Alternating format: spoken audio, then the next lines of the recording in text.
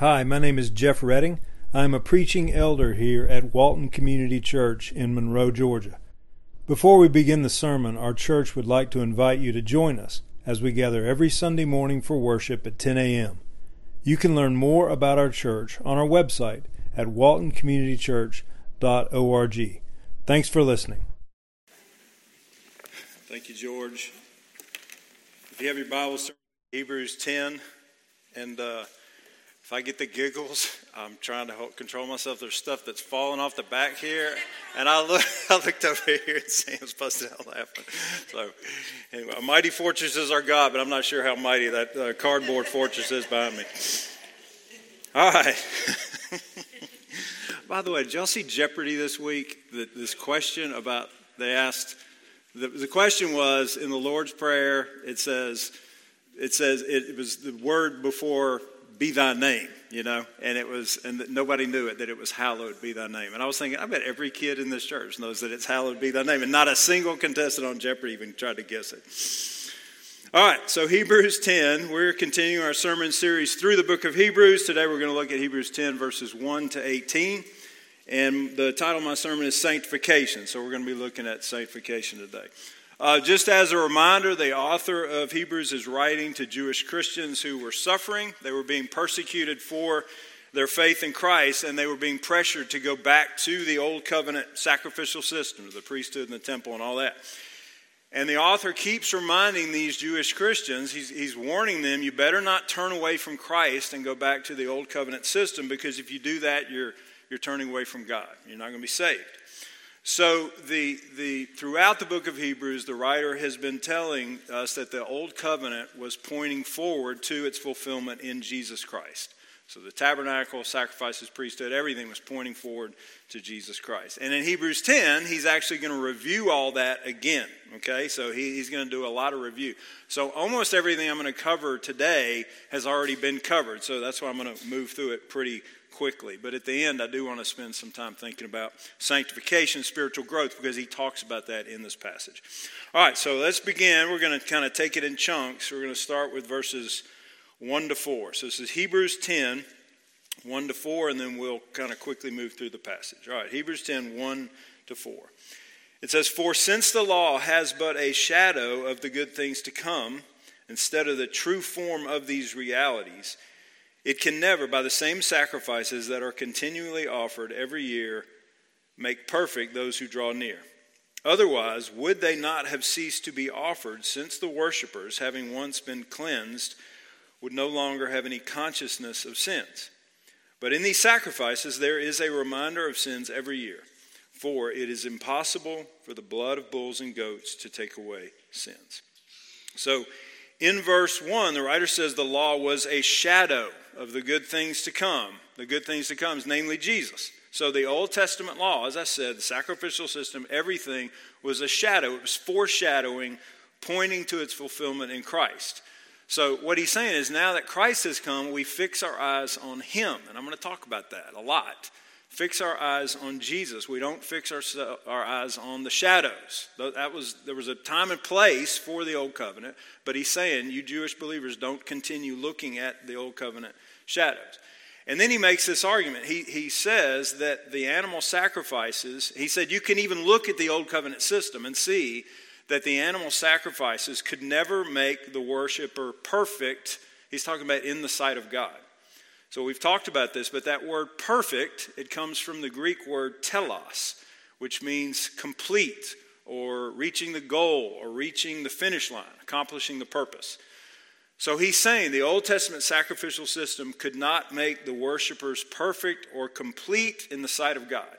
It could not accomplish the goal of bringing people into an intimate relationship with God. The ultimate goal, the ultimate purpose for each of our lives is to draw near to God, to be in a loving relationship with him.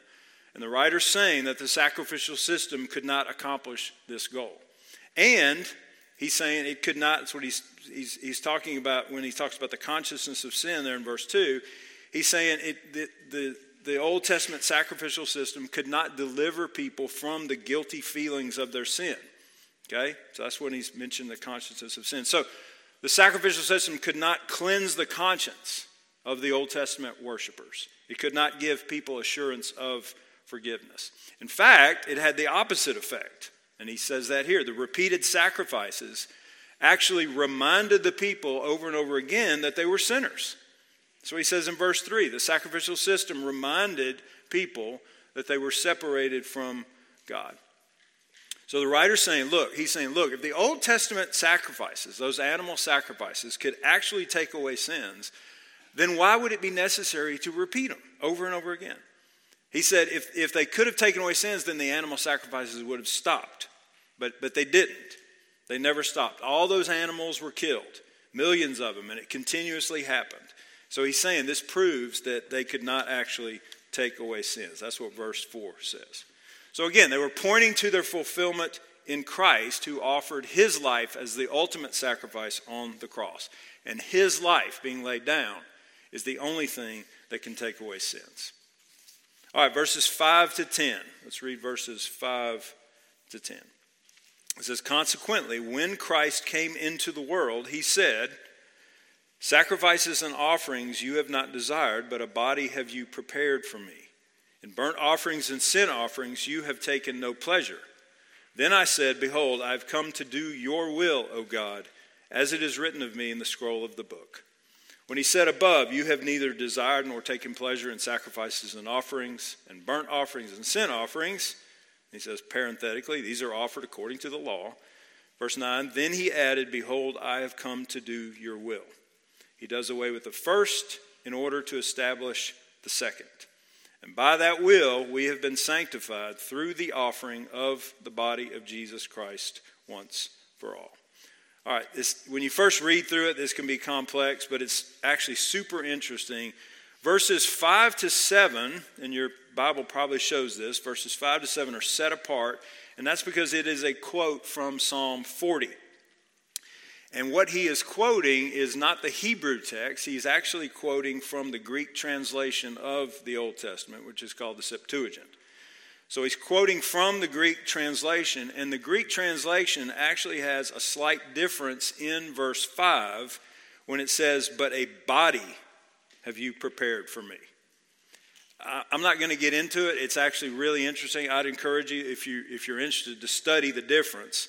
Because the body there in the Old Testament, it's the word ear. But God even uses the difference in translation for his purposes. And it's a fascinating study, okay? I'm going to move on, but I would encourage you, if you're interested in translations and stuff, to get into that. I do want to mention this, though. So in this passage, it's really beautiful. There's a hint of the Trinity. God is three persons, Father, Son, and Holy Spirit. And as I said, in verses 5 to 7, the writer is quoting Psalm 40. Well, in Psalm 40, David is speaking. But when David wrote Psalm 40, he was saying more than he realized. Because what the writer of Hebrews is telling us is that although David wrote Psalm 40, really what was happening is that Christ was speaking. Christ was speaking through David in Psalm 40. So what we're seeing here is the deity of Christ, that Christ is God, and that he was speaking through the writer David in the Old Testament. So what you're seeing here is the Trinity.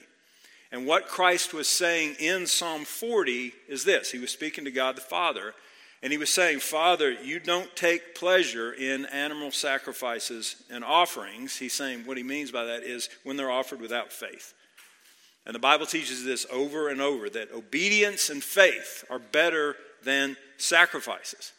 Because God cares about the heart, not just going through the rituals. There's nothing wrong in the Old Covenant with sacrifices and offerings. God set them up that way. But they were to be offered by people truly worshiping God with their hearts and minds.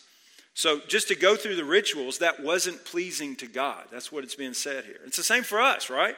If we come to worship the Lord, we're not just supposed to show up at church and sit there and go through the motions.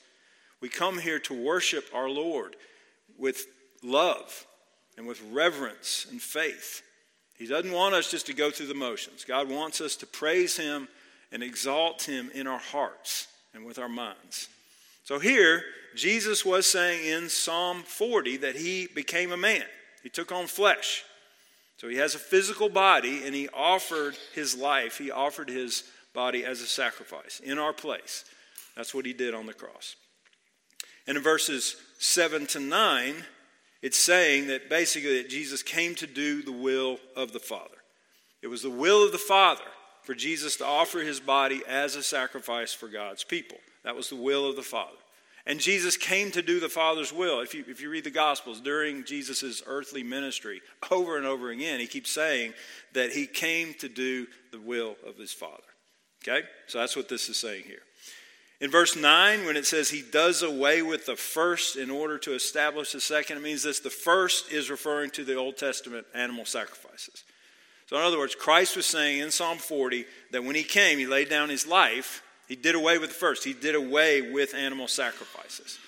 After Jesus died on the cross, he does away with that. So God intended for animal sacrifices to stop, to be abolished. Okay? So that's what it means when he does away with the first. In order to establish the second, and the second is talking about the will of God. He's referring to that statement, I've come to do your will. So Christ went to the cross in order to be obedient to God's will, and this abolished the Old Testament animal sacrifices. Then in verse 10 it says, and by that will we have been sanctified through the offering of the body of Jesus Christ once for all. This is saying it's the will of God for us, his people, to be sanctified. Again, this is talking about in God's sight. And notice it's past tense. So in the sight of God, we have been sanctified. We have been made holy because of the offering of Jesus' body when he died.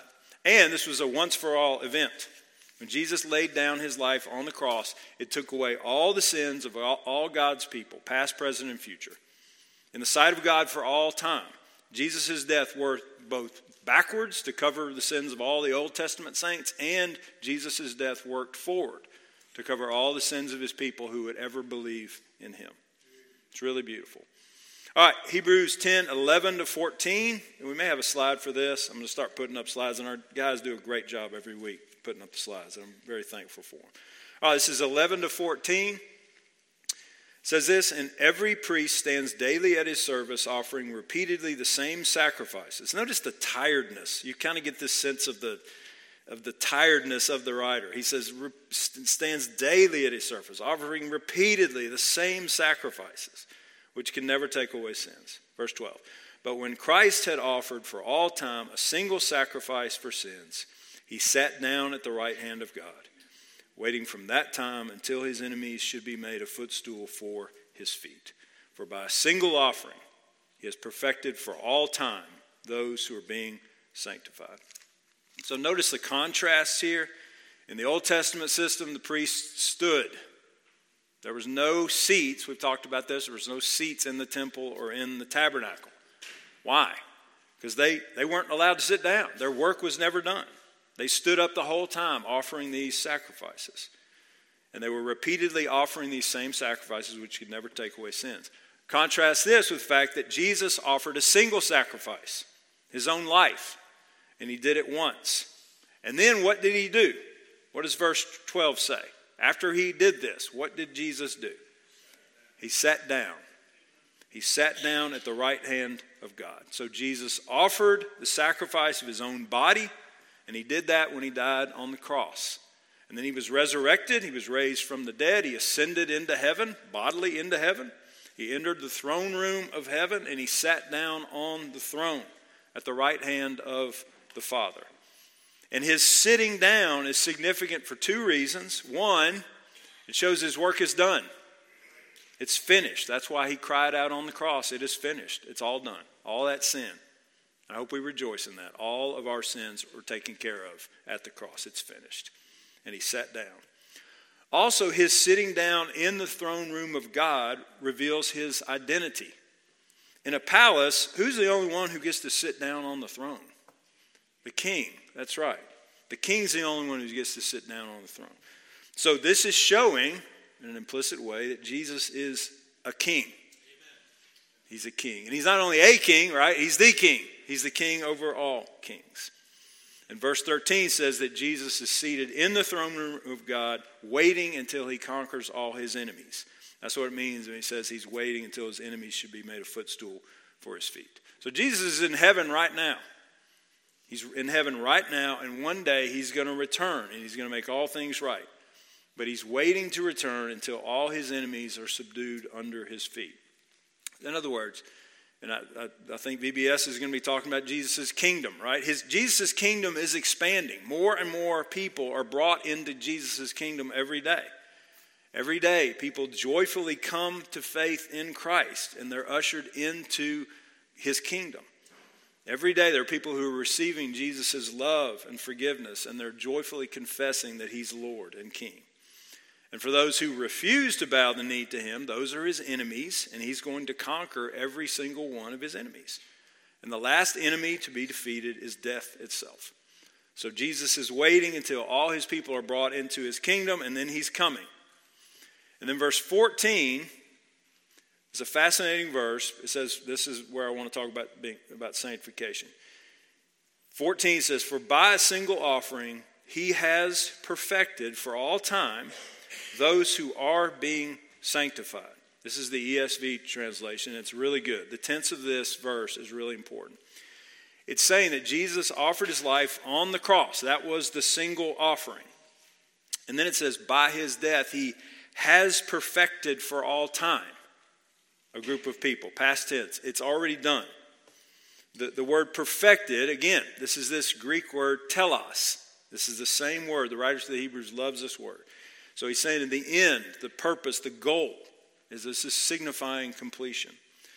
So when it says, for by a single offering he has perfected for all time, this is talking about our standing with God. Or we could say in the sight of God. So this is the gospel. In the sight of God, this is justification. Okay? In the sight of God, there's a group of people who are already perfected.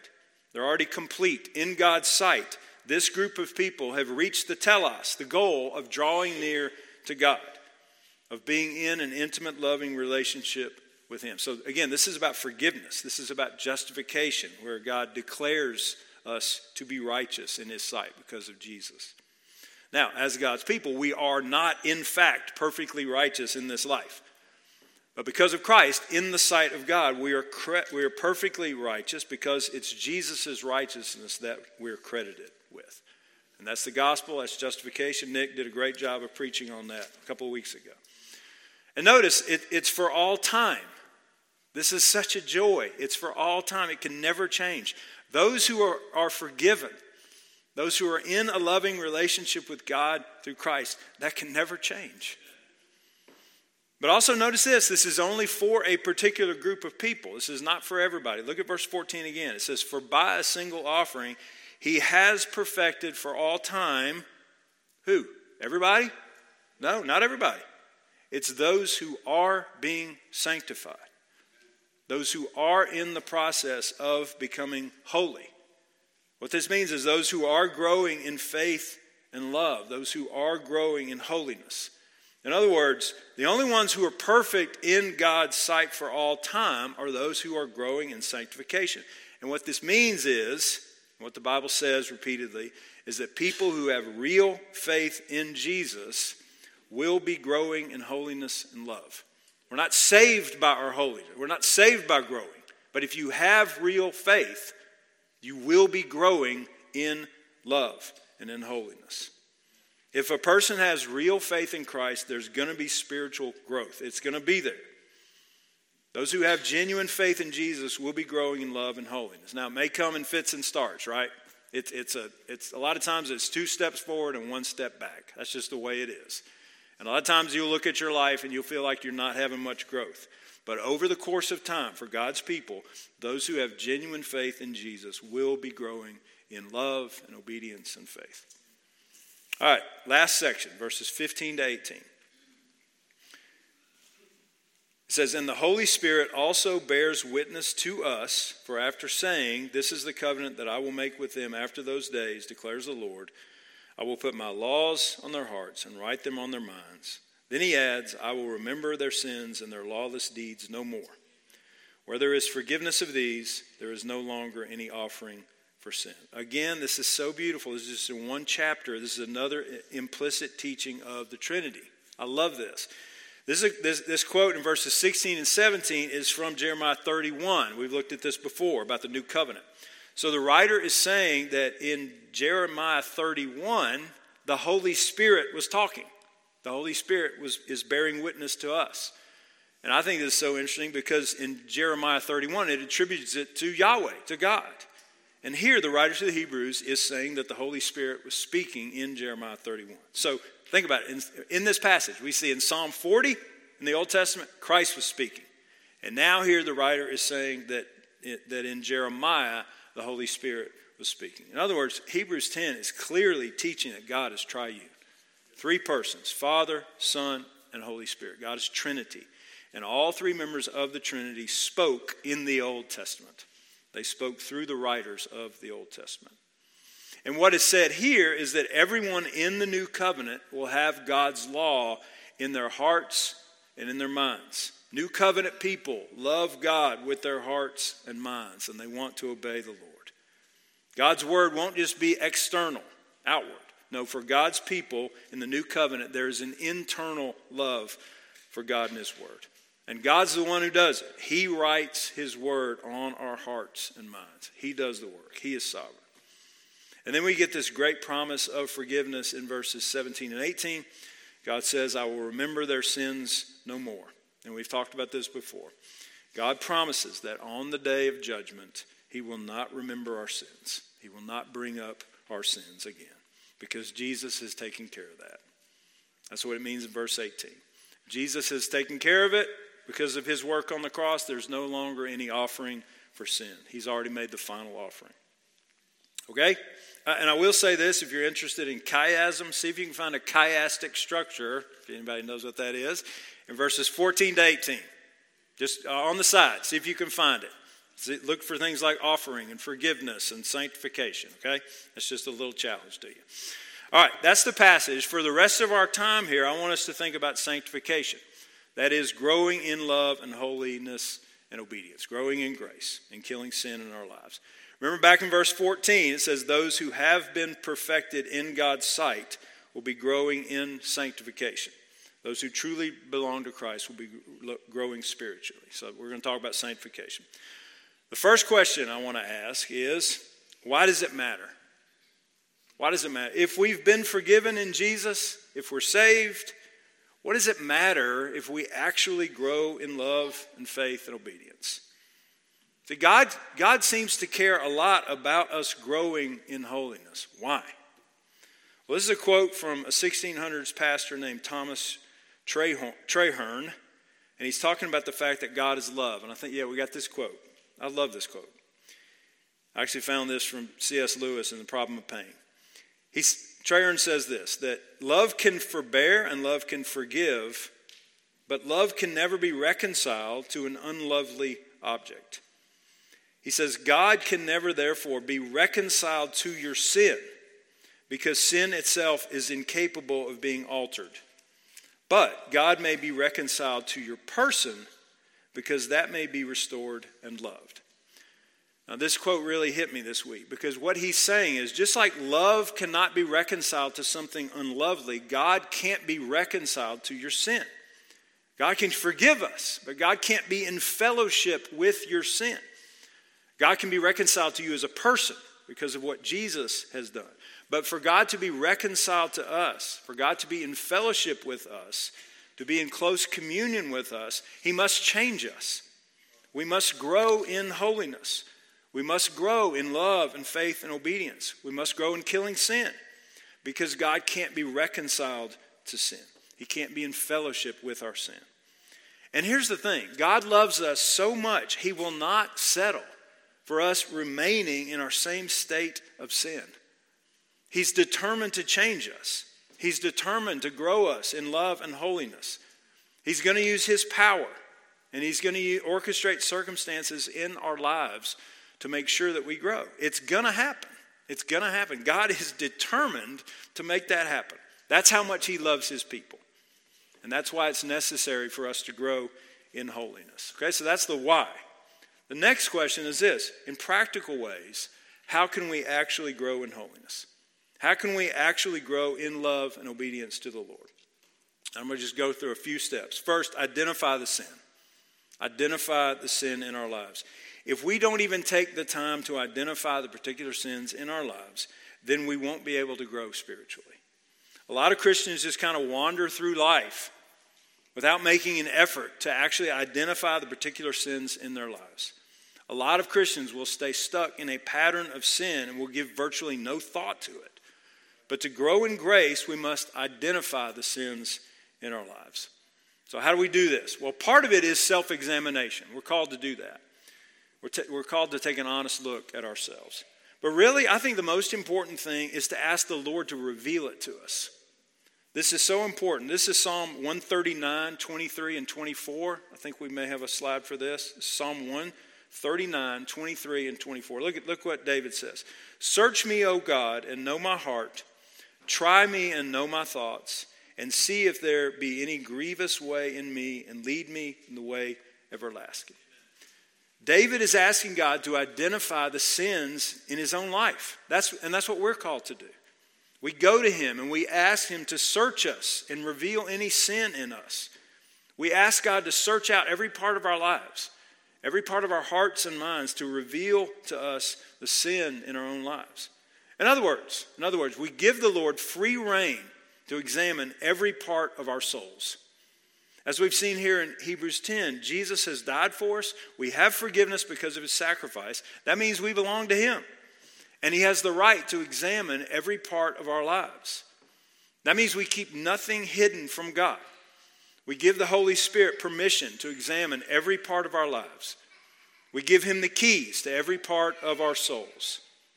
You see what I'm saying? We give the Holy Spirit the keys to those locked areas of our lives. And we give the Holy Spirit a flashlight, right?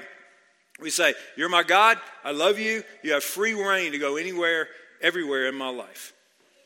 We say to the Lord, I invite you to look into every pantry, every closet, look into every drawer in my mind, go into the basement of my soul and examine me. Holy Spirit, I want you to take the flashlight and shine into all those places where I may be trying to keep things hidden from you. We invite the Lord to search us and to know our hearts. We have to give him the keys and a flashlight and tell him you have free reign to go everywhere and to reveal to me any grievous and sinful thing in me. Okay, so we identify the sin. We ask God to reveal the sins in our lives. And then after we identify the sin, what do? This is step 2. We confess it. We confess it specifically as sin. We confess our sins directly to God.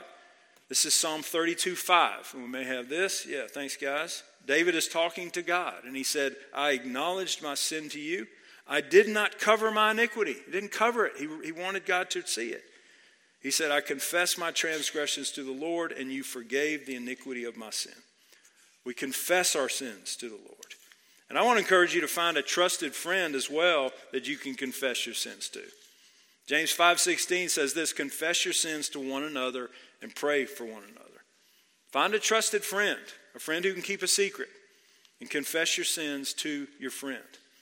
So what we do, you take that hidden sin that's been locked up in the basement of your mind, your soul. You take that sin, you bring it out into the sunlight by confessing it to God and to a trusted friend.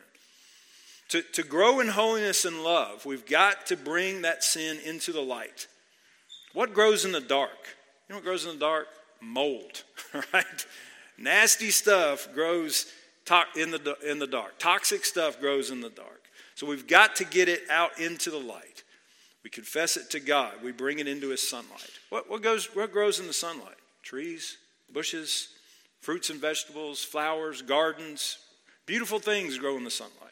So we confess our sin. We bring it out into the light. So we identify the sin, confess the sin is number 2. And third is this. We turn away from it and we turn to the Lord. By God's grace and with his strength, we turn away from our sins. We repent, which means turning away, and we turn to Christ. Think about this. If sin is like a swamp, there can be a tendency. There can be a tendency for serious Christians, and so one way is to turn away, and I'm talking about living a life for Christ. But there can also be a tendency to stay near the swamp of our sin. And what I mean by that is to stay near the stench of the filthy sin by keep looking at it. Some Christians can be ruled by shame and guilt, so they keep thinking about their sins. Other people can think that they're being very holy and pious if they keep fixating on their sin. So some Christians, even after confessing their sin, they keep thinking about their sin. And they keep feeling bad about their sin. They keep talking about their sin. They keep staring at it. If it's like a swamp, they keep breathing in the stench of their sin. Even if they have good motives, sometimes we can have a tendency to do that. Don't do that. It's actually very dangerous. Confess it, right? Bring it out in the light, and then turn away from it. Get away from it. Don't keep looking at it. Don't keep breathing in the stench. Don't keep feeling bad about it. If you've confessed it, God has forgiven it, then move on. Don't keep confessing and thinking about it. Because if you remain standing by the swamp of your sin, here's what happens. You get used to the smell. You know that? You can stand almost anything. If you're around the smell long enough, you just kind of get used to it. And that is very, very dangerous. If you keep breathing in the stench of your sin, you can get accustomed to the bad smell. And what that does is that makes you more susceptible to other forms of sin because your conscience isn't bothered by it as much. Also, gardens don't grow in swamps, right? If you stay close to the swamp of your sin, if you keep confessing the same sins and you keep feeling bad about the same sins, what you're actually doing is staying near to the swamp of your sin. And if that happens, don't be surprised if you're not growing much spiritually, because gardens can't grow in swamps. So what do? We confess our sin, and then we turn away from it. And we stop feeling bad about it. We stop thinking about it. We get away from the swamp of our sin, and we turn to Christ. We behold Jesus, who is the master gardener, right? He is tending the garden of our soul, and we fellowship with him. We worship him. At this point, I want to offer a little mild criticism, this is very mild, of the book, The Mortification of Sin by John Owen. We're going through that in small groups. It's a great book. I want to say this. It's a great book, especially for hard-hearted people who have a difficult time seeing their own sin. So The Mortification of Sin is wonderful for those folks. And at the end of the book, Owen does a fantastic job of pointing us to Jesus Christ and telling us to fix our eyes on him. So that part is wonderful. But in my view, Owen spends too much time staring at sin and breathing in the stench of our own sin. We're not told in Scripture to fix our eyes on sin. We're not told in Scriptures to continuously behold our sin. We're called to confess it, repent it, and then get away from it, right? Stop talking about it, stop thinking about it. Stop feeling bad about it. Leave it alone. Instead, receive the Lord's forgiveness and move on to worship and serve our loving and gracious God. We actually try to teach this each week in our order of worship. I don't know if you've noticed this, but we confess our sins early in the service. And then what do? Do we spend the next hour groveling over our sin and remaining in the swamp of our sin? No. We confess our sins, and then we hear the gospel. We hear the good news of how Jesus loves us and how he's died for us. And then after we receive that forgiveness, we move on to worship and exalt him. That's what we need to do in our private lives as well. Confess our sin and then joyfully worship the Lord. So identify your sin, confess it, and then get away from it. Stop thinking about it. Instead, behold the Lord Jesus. And this is how we grow in holiness and love. In 2 Corinthians 3:18, I think we have a slide. Yep, there it is. 2 Corinthians 3:18, Paul says this. Think about what he's saying here. And we all, with unveiled face, beholding the glory of the Lord. What happens while we behold the glory of the Lord? Are being transformed into the same image from one degree of glory to another. For this comes from the Lord, who is the Spirit. Think about this verse. How are we transformed? How do we grow in love and holiness? Not by staring at our sin and thinking about our sin. Not by feeling bad about our sin. No, we're transformed by beholding the glory of the Lord. There's something else I've noticed. There is a strong fleshly pull to turn away from Christ, and it's in all of us. And here's the thing too. It can be either liberal or conservative. The liberal way of turning away from Christ, what is it? It's acceptance of everything, right? It's welcoming of all lifestyles and sexual immorality and all that. It's never talking about sin, never talking about God's judgment. So that's the liberal way of turning away from Christ. But there's also a conservative way of turning away from Christ. Has anybody seen Shiny Happy People? Anybody seen it? A couple of you? Okay. It's about the Duggar family and Bill Gothard and his ministry. Okay, I would say this: there's a lot of rough things in there. There's a lot of rough language, and there's things like sexual abuse, and many times it's hard to watch. But I think for mature believers, I think it can be helpful because it reveals how conservatives can turn away from Jesus Christ. I knew almost nothing about Bill Gothard and the Duggar family, you know, that 19 and counting or 21 and counting, whatever it was. But I'd started doing a little research into Gothard's ministry, which is called IBLP, Institute in Basic Life Principles. I could talk a lot about the problems there, but ultimately, you know what it is? It's a turning away from Christ. It's all about rules and external behavior, and it lacks compassion and grace. And what it is, it's a breeding ground for fear and shame, and it's a breeding ground for filth and wickedness. They've turned away from Christ, they don't know His grace, and as a result, they can't extend grace. For them, obedience is driven by fear, and it produces not only a culture of legalism, but a culture of abuse and wickedness and filth. As I said, they have not experienced the grace of God in Christ, so they don't know how to extend grace. I could say a lot more, but I'll just say this. This is not just about Bill Gothard or the Duggars or anything. Listen, any pastor or church or ministry that puts a heavy emphasis on anything other than Jesus, if they're putting a heavy emphasis on things like authority or heavy-handed leadership or money or even good things like sexual purity and marriage and family, those are good things. But the emphasis has to be on Jesus. This is what the writer to the Hebrews is saying over and over again. For 10 chapters, he's been extolling how awesome Jesus is. And that's what we're called to do. The emphasis has to be on Him. This is how we have intimacy and joy in the Lord. This is how freedom and joy is found. And this is how spiritual growth happens, by focusing on the Lord Jesus Christ. So there could be a tendency to turn liberal or conservative, but in both ways you can turn away from Christ.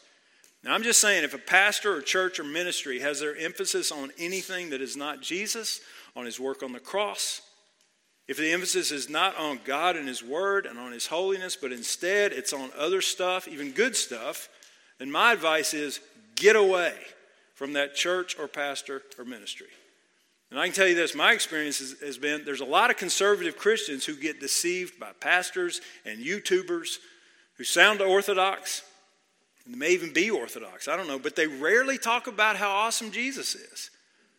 Listen, if the Lord Jesus is not the emphasis, then please stop watching those clowns, okay? Please. Because I promise you, if the focus is not on Christ and on His cross, then you will not experience real spiritual growth. You will not grow in freedom and joy in the Lord, and you may even find out that you've been deceived by the evil one, even by folks who look conservative. So again, stay away from those folks claiming to be Christians if they don't constantly exalt the Lord Jesus Christ. Again, we grow spiritually by beholding the glory of the Lord, by thinking about His sacrifice on the cross, by how much He loves us. That's what the book of Hebrews is all about, by fixing our minds and hearts on Jesus Christ, about just marinating in how awesome and glorious and gracious and loving He is. This is how we grow spiritually.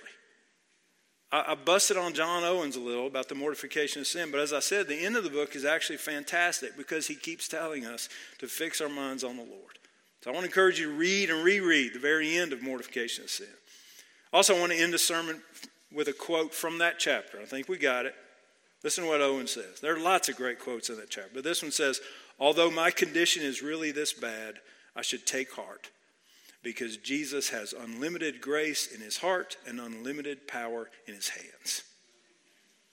I'm going to close with this. We've been talking a lot about how God can't be reconciled to your sin. If you have not given your life to Jesus Christ, if you have not put your faith in Him, I'm going to invite you to do that now. Because please understand that your sin is offensive to God. Even if the smell of your sin doesn't bother you anymore, understand your sin is offensive to God. And He can't be reconciled to your sin. Your sin is rebellion against God. It's so offensive to the Lord. It grieves the Holy Spirit. And yet, while we were still sinners, while we were still in rebellion against God, Christ died for us. He died for us because he loves us. So I invite you to put your faith in Jesus. Trust in Christ. Trust in the fact that his death has taken away your sins. Give up the controls of your life to Jesus and experience the joy of knowing that he loves you and he'll be with you forever. Amen. Amen. Let's pray. Our Father and our God, we love you and praise you. Lord, thank you for your word. God, I thank you for the writer of Hebrews, whoever he is, Paul, Barnabas, whoever he is. I thank you for him and Holy Spirit for guiding him and just constantly pointing us to how awesome Jesus is, our great high priest who offered his own life as a sacrifice. Jesus, you are glorious. You are amazing. You are here and you love us, and I'm so thankful for that. And I pray that my friends here would turn away from whether it be liberal or conservative falling away from you. I pray that they would turn away from that mess and focus on you, to behold you and your love and grace and power and forgiveness. And that's what brings about joy and freedom. It kills shame and guilt and fear. It brings about transformation, and then you get the glory. So I pray for that for my friends. We love you, Lord. Thank you for this time. Thank you for being here. We praise you. Be glorified in our lives. And for folks who have not put their faith in you, Lord, I pray that you would work in their heart. Please, Holy Spirit, work in their heart right now. Take away the blinders, break into stony hearts, and allow them just to see how awesome Jesus is. Holy Spirit, point people to Christ even now, we pray. In Jesus, we pray this in your name. Amen.